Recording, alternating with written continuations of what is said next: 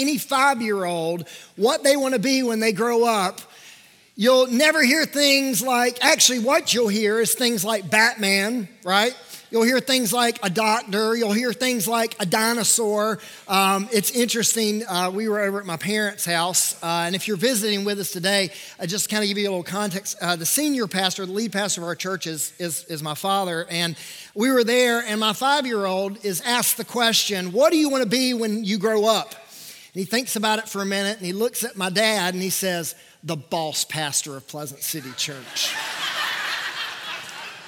And my dad looks at him and says, so you want to take my job? And he says, yeah, that's what I want to do. But think about that. Most 5-year-olds have a pretty generally optimistic future on their life. No 5-year-old ever says, I want to be an alcoholic one day.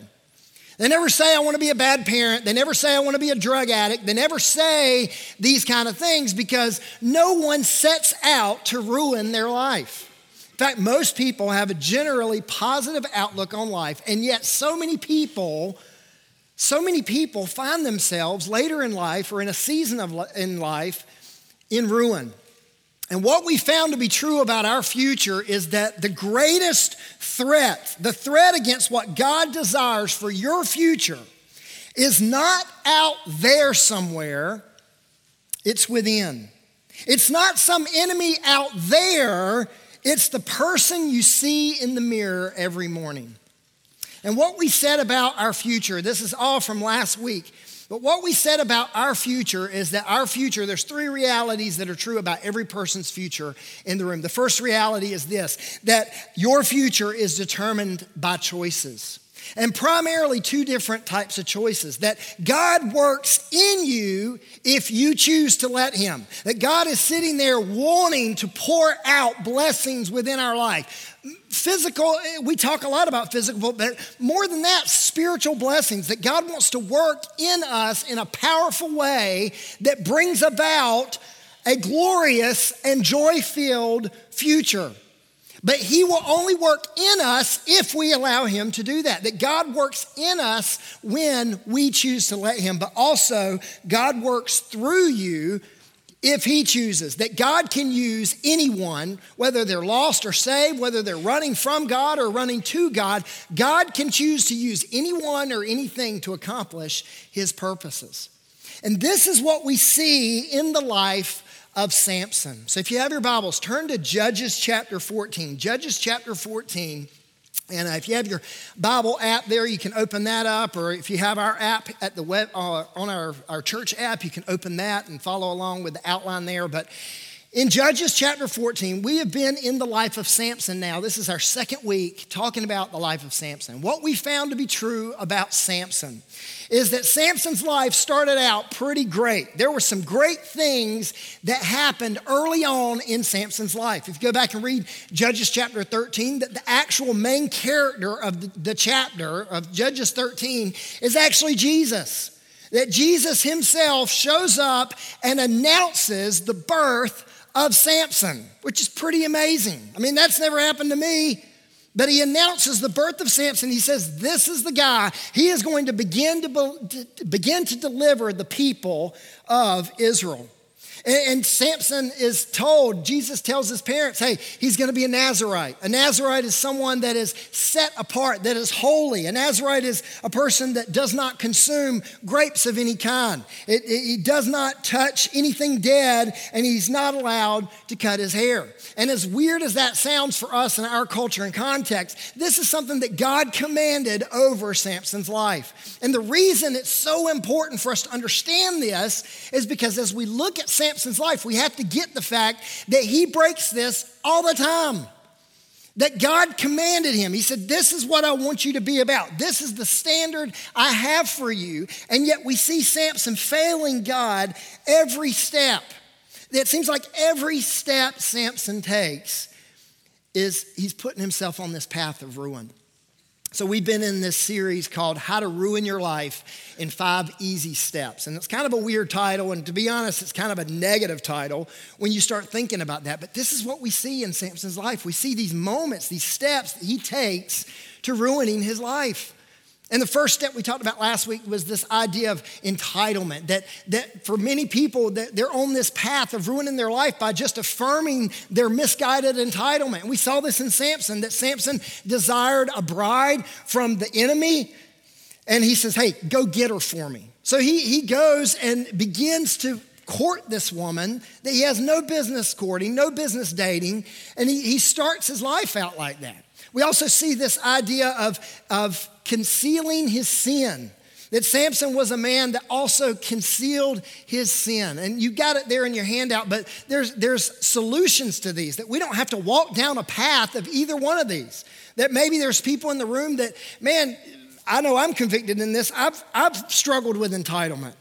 And God's saying to me, hey, remember where you came from. Remember that you were originally entitled to hell and death, and I'm no longer on that path, that God has put me on a different path. And because of that, I don't have to walk around in my misguided entitlement. And secondly, this idea of concealing sin, that God has told us, he's made a solution for us right here in Scripture, that if we confess our sins, he's faithful and just to forgive us.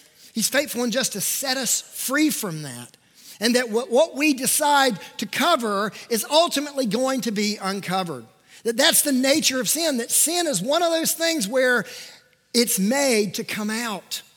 And so if you're in here this week and maybe there's some concealed sin in your life, maybe you're in that step right now, man, God is saying confess, uncover that, allow God to cover that in your life. And we see this is Samson's path, right? Samson goes into a vineyard and you know, is touching dead animals, breaking his vow, and he chooses to keep all of this separate. He chooses to keep it all concealed. You see, Samson's life, and we talked about this last week, Samson's life is not a model of someone that we want to emulate. That when we look at the life of Samson, as amazing as his strength was, as amazing as how God worked through him, when we look at Samson's life, no one really needs to want to emulate this man. That Samson's story, the judge's story, this is what it's for. It's for two reasons. One, it's a warning of what a ruined life looks like. That we can look at the life of Samson and say, I don't want to go down that path. It's a warning of a ruined life, but secondly, it's the promise of a truer and better deliverer. That when we read through the book of Judges, we're not looking here just to put ourselves within the story, but we're looking at the book of Judges to say, hey, we are realizing that there is a better deliverer than Samson. And he's going to come 1,100 years later onto the scene and deliver his people. So when we look at these steps, it's easy for us to think, okay, this is just some kind of neat little formula. If I misstep here and I step here, then I can just not have a ruined life. Well, the fact of the matter is all of us are ruined, right? We all came to a place in our lives where we were lost and we were forsaken, but God came in and changed all that for us. He is the ultimate deliverer. So the beauty about all of these steps is that we don't have to walk in our own strength to accomplish these things for God. We don't have to walk in our own strength. We can allow God's Spirit to work in us, not just through us, but in us as well, if we will choose to let him. So this is the story of Samson. So as we look at these steps, I pray that God would begin to open up our hearts and say, hey, we don't want to walk the way Samson walked. We want to walk the way the better deliverer, the truer deliverer walks. That's Jesus. So we're picking up the story here in Judges 14, and Samson is about to marry this Philistine woman. Look at with me in verse 10. It says this: so his father went down to the woman that he's going to marry, and Samson gave a feast there, for young men used to do so. And it happened when they saw him that they brought 30 companions or friends to be with him. Now, I want to say a couple things about this. This was not your typical church fellowship with brownies and sweet tea, all right? It's really important to understand that. In fact, the word feast here, if you go look it up, the Hebrew word for feast, it comes from the same word which means to drink, all right? So this is not some church fellowship with brownie and sweet tea. No, this was a drinking party. All right, Samson, again, finds himself in the wrong place with the wrong people, right? This is where we find Samson. And so Samson's at this party and he's living it up. And he decides to play a game with these guys. I don't know if this was like a popular drinking game back in the book of Judges or what, but this is the game he plays. He puts forth this riddle to these 30 friends that are now with him. Look at verse 12. Then Samson said to them, "Let me pose a riddle to you. If you can correctly solve and explain it to me within the 7 days of the feast, then I will give you 30 linen garments and 30 changes of clothing. But if you cannot explain it to me, then you shall give me 30 linen garments and 30 changes of clothing." And they said to him, "Pose your riddle that we may hear it." So Samson tells this riddle, and it's the riddle that has to do with the lion and the honey, the stuff that he was in the vineyard for. Now remember, no one knows this story. No one knows because he chose to not tell anyone. He chose to keep that concealed. So the only way to figure this riddle out is to hear Samson's key, right? To hear the story of what happened. Well, he hasn't told anybody. And so they are trying to figure out what this riddle means. And this is where it gets really weird and a little violent, okay? These 30 companions, these 30 friends of Samson, we begin to understand what the character that's really going on inside of them. Look at with me in verse 15. But it came to pass on the 4th day that they said to Samson's wife, okay? So now they're trying to figure out what this riddle's about. They can't figure out. They go to Samson's betrothed wife, right? And they say to her, "Entice your husband that he may explain the riddle to us, or else we will burn you and your father's house with fire." Now, wow. I don't know if you're following the same story, but this escalates pretty quickly, right?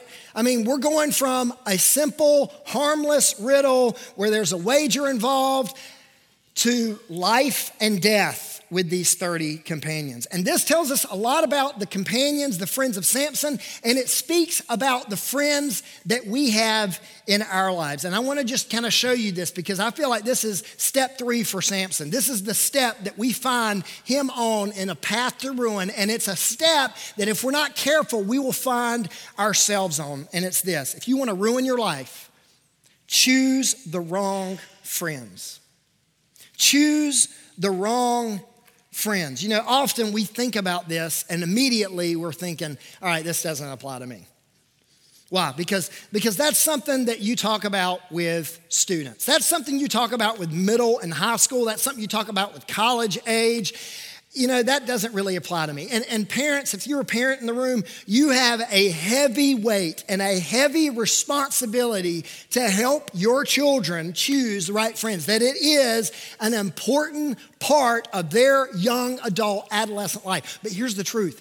Choosing the right kind of friends or choosing the wrong friends is not just a student sensitive issue. This is an everybody issue. That every single one of us, that our lives are strongly affected by the friends that are in our lives. And when I say friends, I'm talking about people that we are actually engaged with, that we actually associate with. You know, it's interesting. Social media has kind of decaffeinated the word friend, right? I mean, when we think of friend now, we think of the people on our Facebook accounts, right? All the thousands upon thousands or hundreds upon hundreds of friends that we have. But that's not the term, or that's not the way we need to think about friendship. These are people we barely do life with. If anything, they're more of correspondence. And some of those people, I was looking through my friends the other day and I was like, I don't even know half these people.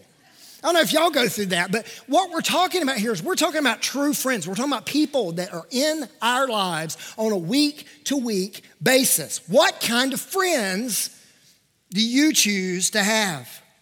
There's a little formula I want to throw on the board, and I hope it kind of makes sense to you, but it's a pretty interesting formula. Association leads to participation. And participation leads to destination. And I heard a pastor say this one time. I thought, man, that's really good. He says this. This is basically this formula summed up in a real condensed, easy version. Show me your friends, and I will show you your future. Show me your friends and I will show you your future. What he's saying here and what really I believe the Word of God teaches is that who we choose to associate with, the people in our lives that we choose to associate with, that typically leads to participating in whatever it is they're doing. And we all know this to be true because if you've been a parent in the room or if you're a student in the room, you've seen this play out. Right? That the people that we choose to align ourselves with, the people we choose to associate with, those are the very people that we find ourselves participating in whatever it is they're doing. And then it leads from participation to destination. This idea goes back to what we talked about that our choices, the things that we choose to participate in affects our future. It affects the destinations in our lives. And so when we look at the idea of wrong friendships, this is huge. And God backs this up with his word. Proverbs 12:26 says that the righteous choose their friends carefully, but the way of the wicked leads them astray. We all know, probably a lot of us know this verse. We've heard it if you grew up in church. 1 Corinthians 15:33. Do not be misled. Bad company corrupts good character. That the friends that we choose to have in our lives, the people that we associate with, have a profound influence on our destinations in life. So the question is, how do you know who the wrong friends are? How do you know who the wrong friends are? There are so many ways we could talk about this, and we could spend a whole month on just this talk. But man, I want you to just gather three things here that I notice about the wrong kind of friends. The first idea is this, that wrong friends are sad for your successes. They're sad for your successes. They are not really excited about the things that you succeed in life. They're not excited about that. In fact, instead of just being sad for your successes, they're actually fans of your failures. That these are people that want you secretly to fail. And that's tough to think about, but we hear this a lot. In fact, students kind of have a word for this, and it's pretty interesting. Maybe you've heard this word, but they call them frenemies, right? It's people that you say, oh yeah, we're friends, let's post for a picture. But really, you kind of know what they're really about. You kind of know that they're not really rooting for you in the greatest sense. And if you want to know who those kind of people are, because it's really hard to spot them, right? No friend of yours is going to come up to you and say, I want you to fail, right? But you know how you spot these people? You understand and you listen to how they respond and react and talk about their friends. Because how they talk about their friends is probably how they talk about you behind your back, right? But these are what the wrong friends are. These are people that are sad of your successes and they're fans of your failures. And this is what Samson was dealing with. He was dealing with people who did not want him to succeed. To the point that it was extreme, to the point that it was life and death. They were the wrong friends, and they weren't the only wrong friends he had. Look with me in verse 16. Then Samson's wife wept on him and said, you only hate me. It's so funny, like you can hear the manipulation, right? You do not love me. You have posed a riddle to the sons of my people, but you have not explained it to me. And he said to her, look, I have not explained it to my father or my mother, so should I explain it to you? That's interesting, by the way. Now she had wept on him the 7 days while their feast lasted. And it happened on the seventh day that he finally gave in and told her because she pressed him so much. Then she explained the riddle to the sons of her people. So she hounds this man for days and days and days. And he says, look, if I ain't going to tell my mom and daddy, I ain't going to tell you, which is not really a good thing for a husband to say, but he ain't going to tell her. And so she hounds him and hounds him and hounds him. And finally he tells her, and literally it's almost this idea of immediate happen. Then immediately she goes and explains it to her people. Notice she says that, her people, my people. Samson's own wife betrays him. And this is the biggest thing about wrong friendships. The biggest truth about the wrong friends in your life is this. Wrong friends are detractors from your deliverer. They are detractors from your deliverer. Now, think about this. Why didn't she bother to tell Samson the truth? I mean, this guy is strong. This guy is mighty through the power of the Holy Spirit. This guy is said to be the deliverer. And yet, here's the truth about this woman. She did not believe in his ability to deliver her. She didn't believe in his ability to deliver her. And ultimately, she didn't believe in the ultimate deliverer of the story. You see, and you see this all throughout this scripture, this woman was not like Samson. You see this through the scripture, through the text we just read, that this idea of Samson and his family and her people. This dichotomy, this two groups of people, these people who trust in the ultimate deliverer and these people who don't trust in the ultimate deliverer. And this is the biggest problem with the wrong group of friends, that they will always detract and distract you away from our ultimate deliverer, your ultimate deliverer, Jesus Christ. They will always do it. We've heard this verse before, but 2 Corinthians 6:14 talks about this idea of don't be unequally yoked. And immediately we hear that and we think, okay, that's for married people. That's for when you're dating. Why do we just assume it's for marriage? No, it's this idea of any relationship that we choose to have in this life should be this idea, these close friendships should be this idea of a close, equally yoked friendship.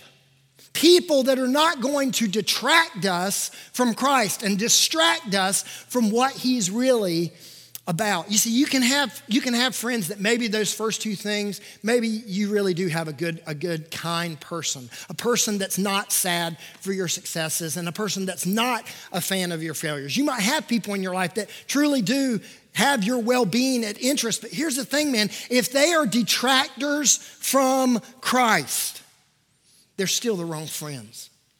Because those are the kind of people that they are going to live their lives, either knowing it or unknowingly, they're going to live their lives always belittling Christ when you're around them.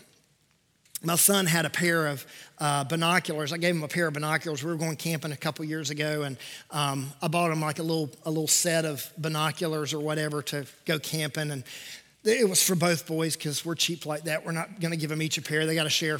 But you know, they're taking turns looking through the binoculars. And my son, Will, he's like, these don't work. I'm like, yeah, they do. They work fine. And he's like, look. And he holds them up to his head.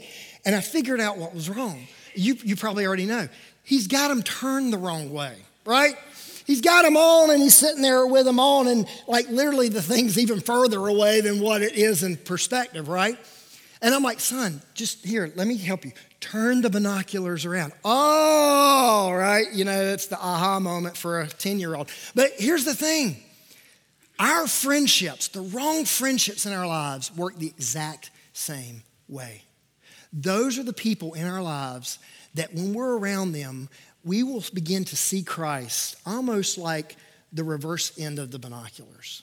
We'll begin to see Christ in a way that makes him smaller. And we hear this, man. We kind of know these kind of people in our lives. They're the kind of people that say, oh, that's cool. You got a faith in Christ. Awesome. That's great. And then never talk about them again, right? Or maybe they'll even go as far when you're around other friends to kind of belittle your faith, right? That's cute. You know, he goes to church every Sunday. He's a Jesus follower. That's cute. These are people that we cannot have as our close friends in our lives. People that are constantly detracting us from Christ. And this is a step to ruin for a lot of us, that we have to choose the right kinds of friendships. So Samson is betrayed and he has to pay up. Look at how he pays up in verse 19. Then the Spirit of the Lord came upon him mightily, and he went down to Ashkelon and killed 30 of their men, 30 Philistines, took their apparel and gave the changes of clothing to those who had explained the riddle. So that's pretty harsh too, right? And it's interesting because I'm thinking, how could you have possessed those clothing without touching these dead men's body? More than likely, he broke his vow here. But look at verse 19, the end part. So his anger was aroused, and he went back up to his father's house, and Samson's wife was given to his companion, to his friend, who had been his best man. Wow. What a sad situation. All because of the people that Samson decided to put in his life. These 30 friends. And it's the same thing that I've seen play out for years now. I had the opportunity as a student pastor, and even as a pastor, I've had opportunities like this, but I remember one time going to jail, not arrested, thankfully, but I have been arrested actually as a joke. But anyway, I remember going to a jail where a young man was incarcerated, a teenager, 18 years old. I remember going to him and sitting across the glass. They had him behind the glass, and I was talking to him. I said, "Hey man, what happened?" And he used 4 words that I've heard a lot. The 4 words: I had these friends. I had these friends. And we see this in Samson's life, don't we? I mean, if you could sit down with Samson at this point and say, "Hey, man, what happened?" I think he would say those 4 words: I had these friends. What friendships are in your life? I don't care if you're the youngest person in the room or the oldest person in the room. What friendships in your life are ultimately detracting you from Christ? What friendships are ruining your life? I want you to think about that. The story doesn't end for Samson. There's more tragedy coming. Look at chapter 5, look at verse 1. After a while, in the time of wheat harvest, it happened that Samson visited his wife with a young goat, which this is, again, really interesting. Samson apparently thinks he's still with this woman, goes to visit her, and nothing kicks off a good honeymoon like a young goat. So he goes and he sees his betrothed wives, and the father comes out and he says, Samson comes and says to him, "Hey, let me go into my wife, into her room." But her father would not permit him to go in. Her father said, "I really thought that you thoroughly hated her. Therefore, I gave her to your companion." And then he says, "Is not her younger sister better than she? Please take her instead." Now, this is a cringe-worthy moment, right? This is about as awkward as it gets. His father has to tell him, "Hey, she got married to your best man." And then he tries to appease him with, "Hey, isn't her sister a lot cuter though?" I mean, that's kind of what you see here, and it kind of makes sense because the father probably knows what Samson's all about, right? So look at how Samson responds to this. Verse 3, Samson said to them, "This time I have a right." Listen to that entitlement. "This time I have a right to get even with the Philistines. I will really harm them." Step 4 to ruining your life. If you want to ruin your life, here it is. Step 4, indulge in self-centered anger and self-serving revenge. This is what we see in Samson's life. Back in chapter 4, verse 19, it talks about Samson's anger becoming aroused. That there came a point where he began to allow this to take over his life. And the question becomes, how do we react when someone hurts us? This is what we see with Samson. Samson's hurt, he's vulnerable, and now he is trying to process what's happened to him. How does he react when he's hurt? How do we react when we're hurt? How we react in the face of self-serving anger can ultimately ruin us. Now notice I didn't say just anger, I said self-serving anger. And here's the reason why. Anger is not a sin. Anger is not a sin. And we sometimes take that word and kind of lump it in with sin, and a lot of times it is displayed sinfully. But anger itself is not a sin. Ephesians 4:26 talks about this. That it says, Paul is encouraging the people there in Ephesus, "Hey, be angry and do not sin. Don't let the sun go down on your wrath." He's saying, hey, there are appropriate reasons to be angry. And Paul is distinguishing the difference between anger and sin. So anger is not a sin. Anger is a choice. Anger is a choice. Now, if you've got your hand out there, I want you to do me a favor. There's a blank right beside anger is a choice, and it's a big long blank, and then it says, blank makes me angry. You see that blank there? If you don't have it, you can kind of visualize this. I want you for just a second, I'm gonna give like 10 seconds to this. I want you to write down something last week that made you angry. Just real quick. You can put a word, I don't want you like flipping the page and writing a paragraph here, but just think about that for just a second. What is it that made you angry last week? What was it? What was that thing that made you angry?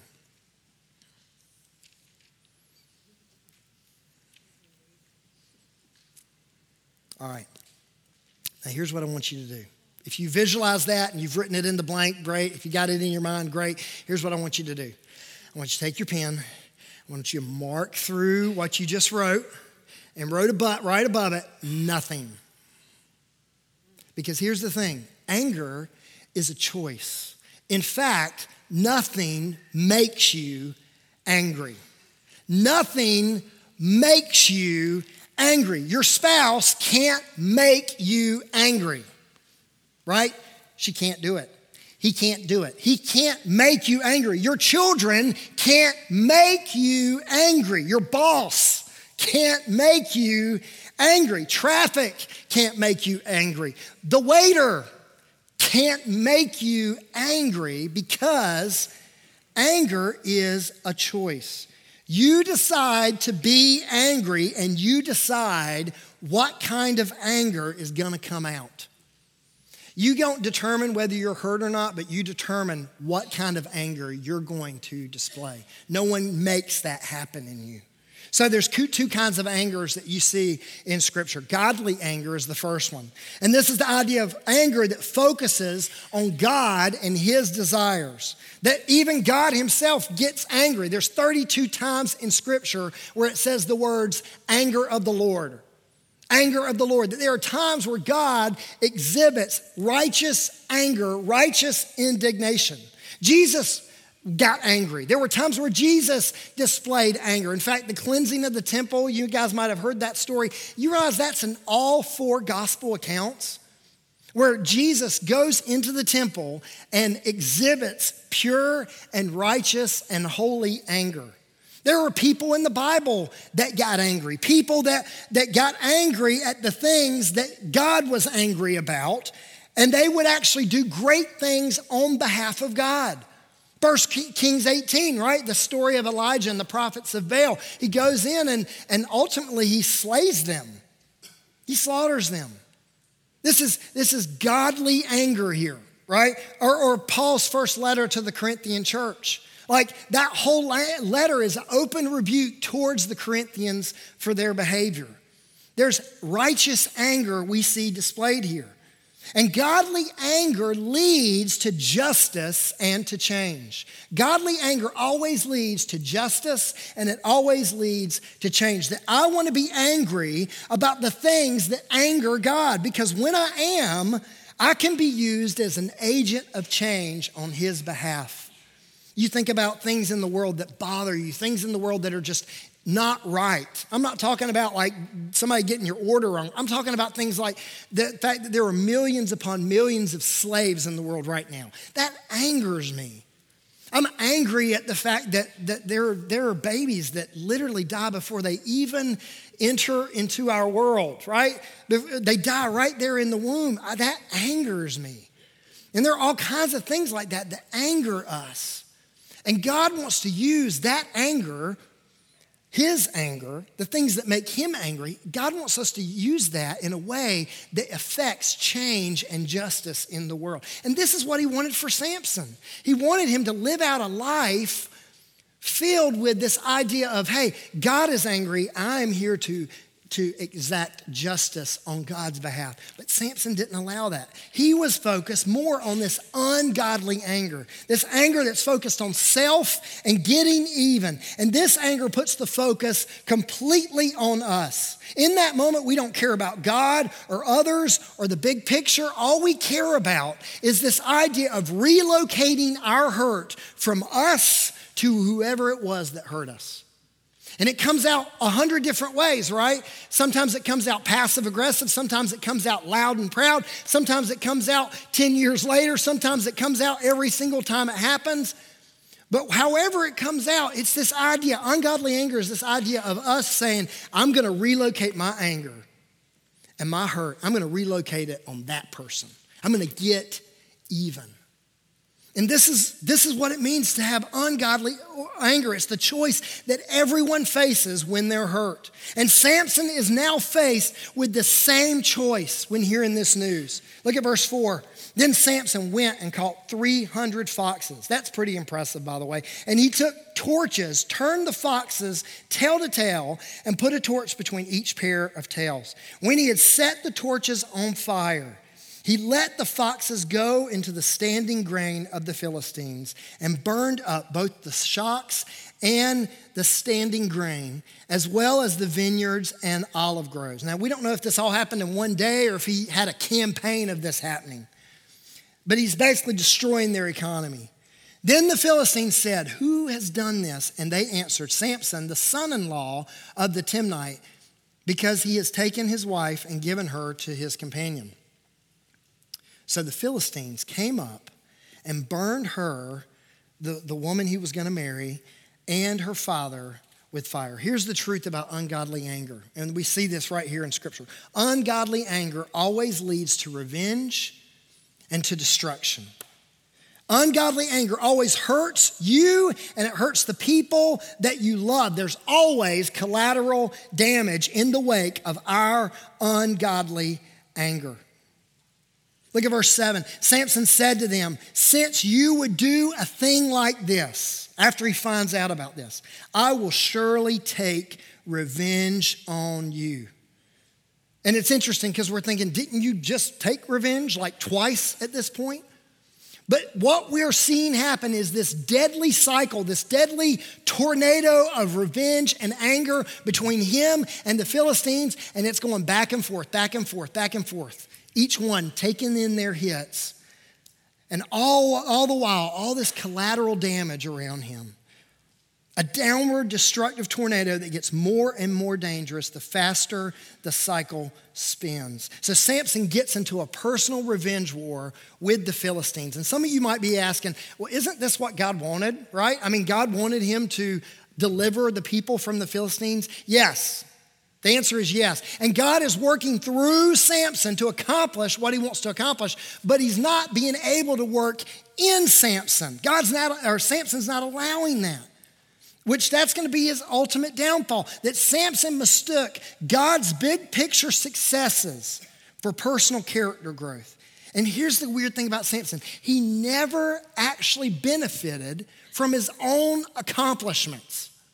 He never benefited from his own accomplishments because it was always about revenge or focusing on self. And we see this with Samson. So Samson gets in this war, and then we find Samson at a place where he's hiding out. He's hiding out for what he's done. The Philistines begin now to take out their anger on the Israelites. So the Israelites confront Samson about this. They go and find where he's at. And in verse 11 it says, "Then 3,000 men of Judah went down to the cleft of the rock of Edom where Samson was hiding and said to Samson, 'Do you not know that the Philistines rule over us? What is this you have done to us?' And he said to them, listen to this. This is the classic words of someone exhibiting ungodly anger. 'As they did to me, so I have done to them.' So the people of Israel arrest Samson, and he willingly goes back into the hands of the Philistines." Verse 14, "When he came to Lehi, the Philistines came out shouting against him. Then the Spirit of the Lord came mightily upon him, and the ropes that were on his arms became like flax that is burned with fire. And his bonds broke loose from his hands. He found a fresh jawbone of a donkey, reached out his hand and took it." He breaks his vow again, "and killed 1,000 men with that jawbone." Now again, this is so important for us to understand. This is pretty amazing. 1,000 people die that day. 1,000 Philistines people that God is trying to deliver his people from, 1,000 go down that day. And the chapter ends with this seemingly, from the look of it, a victory, right? This incredible victory that's happened because of the power of God working through Samson. But it's sad because God has been raising him up for moments like these, and yet Samson's focus is not on the things of God. His anger is not burned for what angers God. His anger is towards his own personal revenge, his own personal mindset of getting the people that have hurt him. And this is where it all comes down for us. Are we going to be people that are going to be ruined by our anger and our personal revenge? Are we going to be people that are ruined by the company that we choose to keep? Or are we going to step out of that ruin and that destruction within our lives? You know, I know we're talking through these steps, and it's so interesting. It's like a survey of Samson's life these last 3 weeks. But I want us to look real quick at what it is that we can do, what it is that God can do through us to put us on a path away from the wrong kind of friendships. If we want a solution to step 3, instead of choosing the wrong friends in our life, look at step 3. Forsake your association with wrong friends and forge a connection with right friends. Now, I know that sounds really campy. It feels like we're about to start singing Kumbaya in here. But here's the truth. This is solid truth that you as an individual have to decide in your life. I'm going to choose to forsake the people, forsake the friendships, those close friendships. I'm going to choose to forsake the association with those sorts of people because of the fact that they are detracting me from my deliverer. And it's more than just forsaking. It's also this idea of forging, that I'm going to forge the right friendships. I'm going to forge a connection with the right kind of people. That we have a responsibility to do that. That we expect that out of students, but man, God's telling us that. He's saying, hey, what kind of people are in your life? What kind of people do you go eat breakfast with during the week? What kind of people are you hanging out with? Are these people that are drawing you to God? Or are these people that are belittling Christ in your life? He's saying, hey, don't do that. Allow the right friends in your life. I don't have time to read this, but Colossians 3:12-14, Paul talks about what the right friend really looks like. And you see, right friends, they're compassionate, they're kind, they're humble, they're gentle, they're patient, they're forgiving. And they ultimately sincerely love you, and they sincerely love God. That this is what it means to follow after the right kind of friendships. You know, Pastor Gary talks about this all the time. And I know why he talks about it. He doesn't talk about it just because it's his responsibility in our church. He talks about it because he knows that the life force to a future that has victory in it is having the right kind of people around us. That we find the right kind of people in the connect groups that we choose to be in. And so, man, that's God's desire for each person in this room, that we would choose the right friendships. But also this idea of anger, that we would forsake our anger, that we would instead submit to God-centered anger and God-serving justice. Romans 12:17-19 says, repay no one evil for evil. Have regard for good things in the sight of all men. If it is possible, as much as depends on you, live peaceably with all men. Beloved, do not avenge yourselves, but rather give place to wrath, for it is written, vengeance is mine, I will repay, says the Lord. That our anger and our revenge that we seek, instead of relocating it to the people that have hurt us, God's telling us, hey, submit it to me, submit it to him, and allow God to do what he needs to do. Allow God to work in the hearts of those that have hurt us, and allow God to work even in our heart. You know, this is serious. A lot of times we think of angry people and it almost becomes a joke, right? It's like, hey, I'm kind of a hothead around here, and ha, ha, ha, everybody laughs about it, or you laugh at it at a party, but it's serious. God's desire for us is that we not leave people in our anger in a wake of collateral damage, but that we would lead people in such a way where we are submitting to God-centered anger, and we are submitting to saying, God, you do what you need to do, not what I want to do in this situation. So we are relocating that frustration to God. And we're at the end of this chapter, and we're about to fall into chapter 16. And I just want to tell you, we see this in Samson's life. We see a life with all these steps happening in his life that are putting him on this path to ruin. And although his life doesn't seem ruin here, man, we are about to see the end of Samson's life and the ruin that's coming. And I want to just encourage you, go ahead and bow your heads and close your eyes. I want you to think about something for just a minute. It's such a kind of a negative series because we know kind of how it ends with Samson. We know it's going to end in destruction. We know it's going to end in just a wasted, ruined life in a lot of ways. But man, God wants to say something to us through that while Samson's life and story has been written and that's been told, our story and our life has not been finalized yet. So God is telling us, hey, look at the life of Samson. Look at where he went wrong. Look at these steps of ruin and don't choose those steps.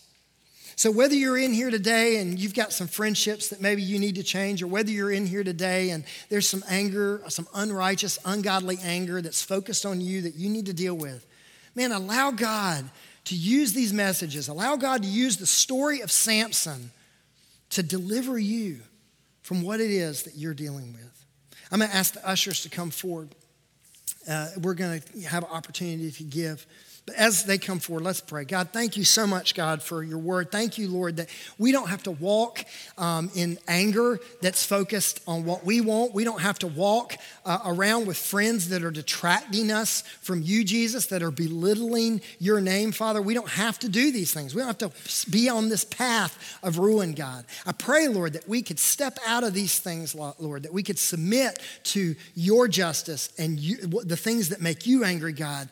I pray, Lord, that we could choose right friendships, Father. And Lord, I pray, God, that we would step off of that path, Lord, and allow you to be our ultimate deliverer. God, thank you so much for your word. Thank you for this time together this morning. In Jesus' name, amen.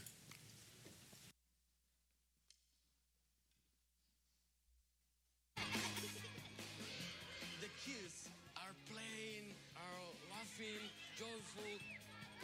It's like a whole world to them because